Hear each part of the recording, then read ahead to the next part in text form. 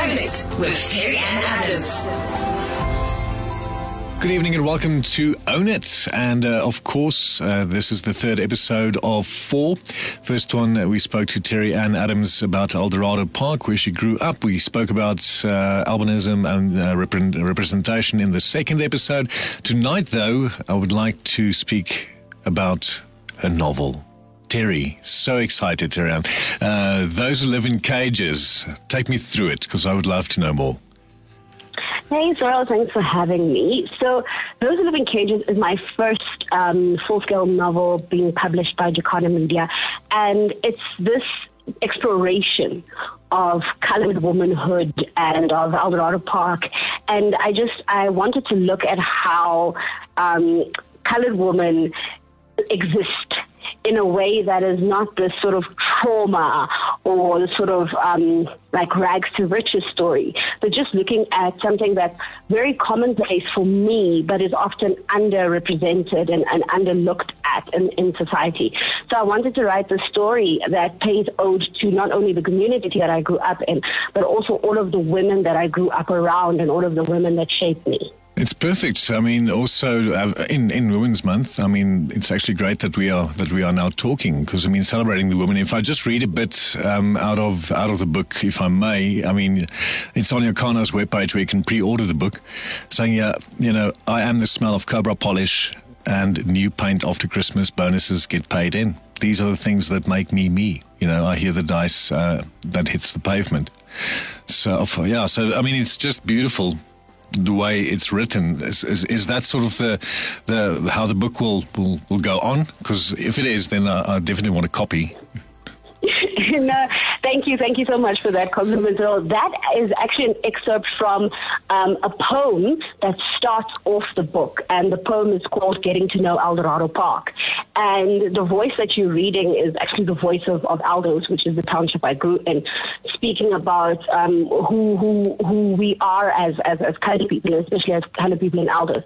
And the book is written in a really fun way where it's very little dialogue. So the same way you read it now, it's just like these thoughts of these women and diary entries and conversations and you very rarely hear the voices of men.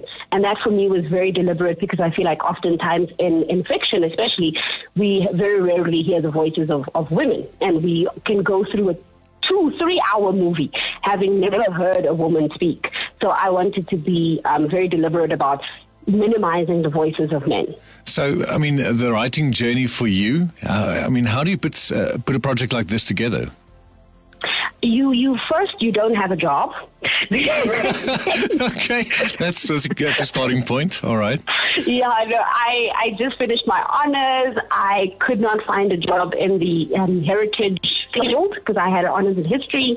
And my mom was like, "Kyk, so jy gaan nou iets doen. Jy gaan iets doen of jy gaan vir jou werk kry." And I then decided, you know what, okay, fine, I'm going to write this book. And that was the start of my writing journey.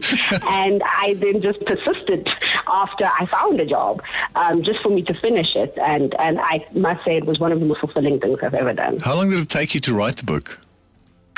3 years.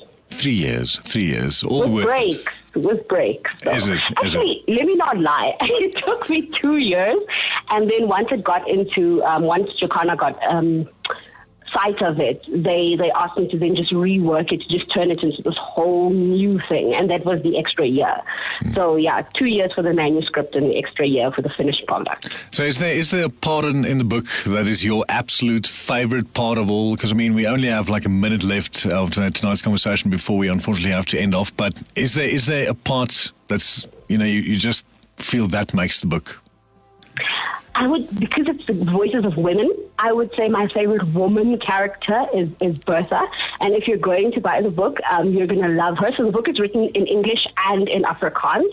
And Bertha is the Afrikaans-speaking character. And she is just this wonderfully loud colored auntie that just represents everything. If you go in a colored township, you know Bertha. And she's just my favorite character.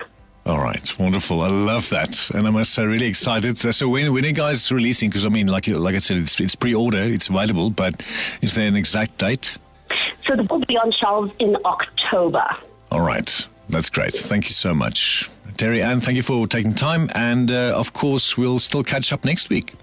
Well, awesome. Thanks for having me, Bill. Download this inspirational message now on the OFM Nights blog on ofm.co.za. Own it. Your moment of inspiration on OFM, the sound of your life.